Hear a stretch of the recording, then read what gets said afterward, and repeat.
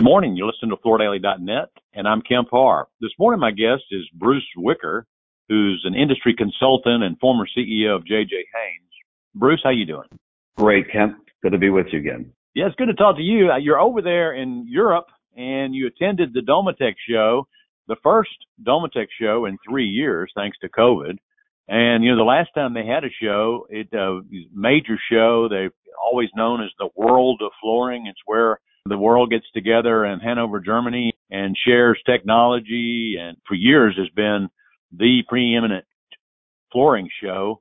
Tell us how it was this year. Well, like most conferences that are starting up, they're smaller than they were, and the attendance is less than they were pre-COVID.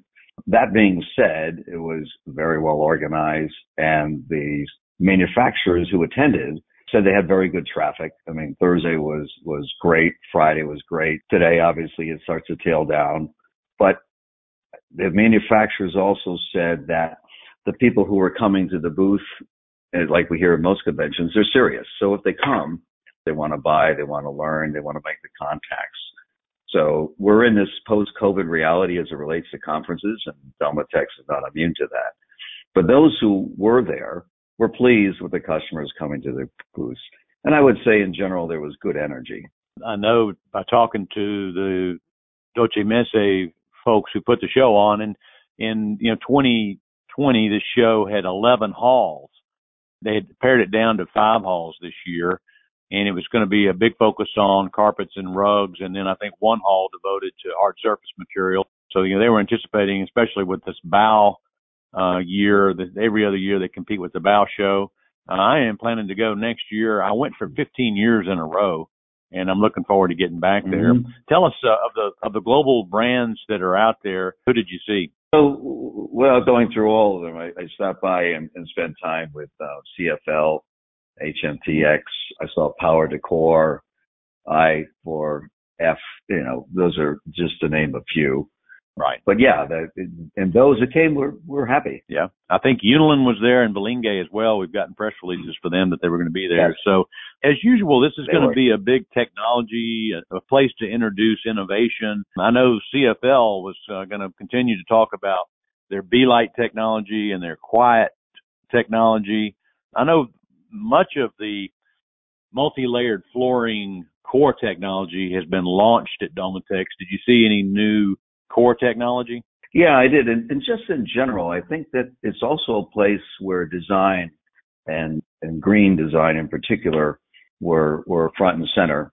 And on the technology side, the CFL, their new products related to the sound features, the quiet, firm fit, and so on. That was terrific.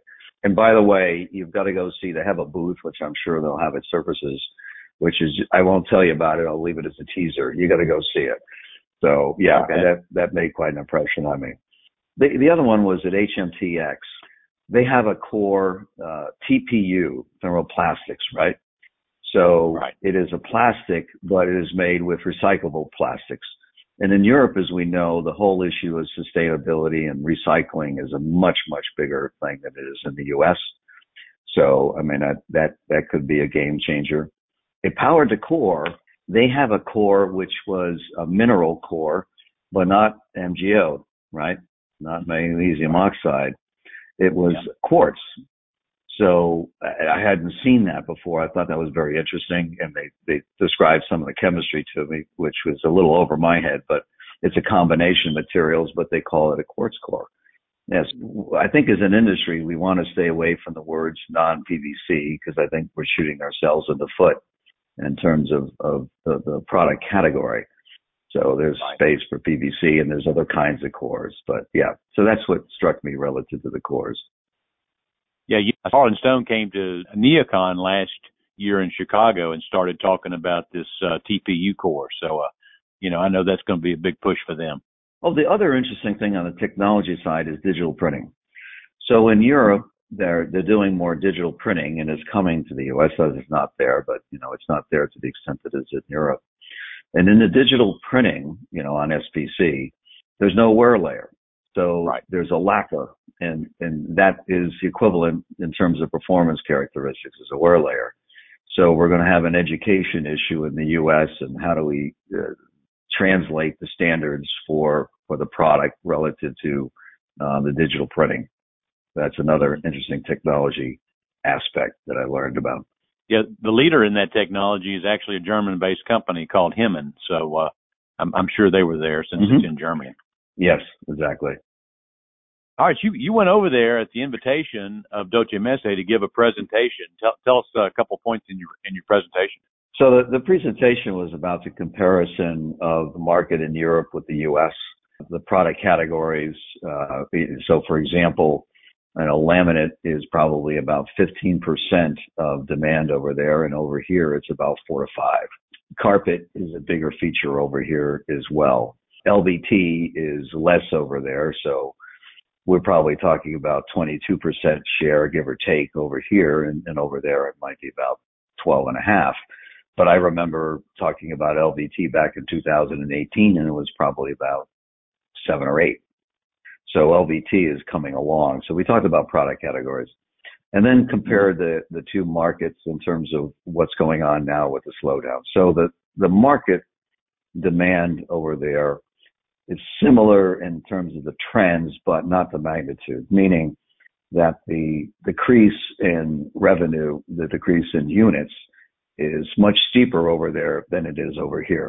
Of course, the energy cost is obviously the other big matter. And while the price of natural gas has come down a bit, it's still 10 times higher than what it was pre-COVID, to the point where the inflation over in Europe is really worse underneath the hood, labor and energy. So for manufacturers, they are taking slowdowns, shutdowns, curtailments, whatever you want to call it, because you lose less money by not bringing the workers in and running the plant than you do if you were trying to run the plant, which is a sad state of affairs.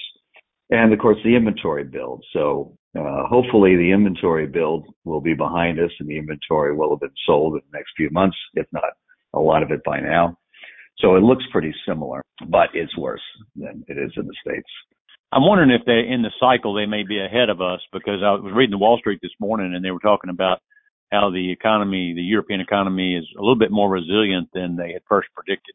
Yes, and I think on our last interview, it felt to me after my last trip, which was to England, they were 3 to 4 months ahead of us, and I believe that to be the case. I'm not sure we're going to see the great downturn they are, but I think we've got more decrease coming in demand than we've seen so far. But they're pretty optimistic. I mean, I've heard people talk about Q2 starting to be the turnaround. Feels that in Europe this is.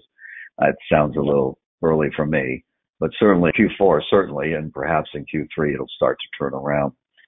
The notion of short and shallow, I was just reading today, many U.S. banks are predicting this of a mild recession. So hopefully that's what is in store for all of us. Okay, Bruce. Well, I appreciate you giving us a read on the Domatech show you just left. Again, I've been talking to Bruce Zwicker, an industry consultant, about the Domatech show, which started Thursday and ends today. And again, you've been listening to Kemp Harr and FloorDaily.net.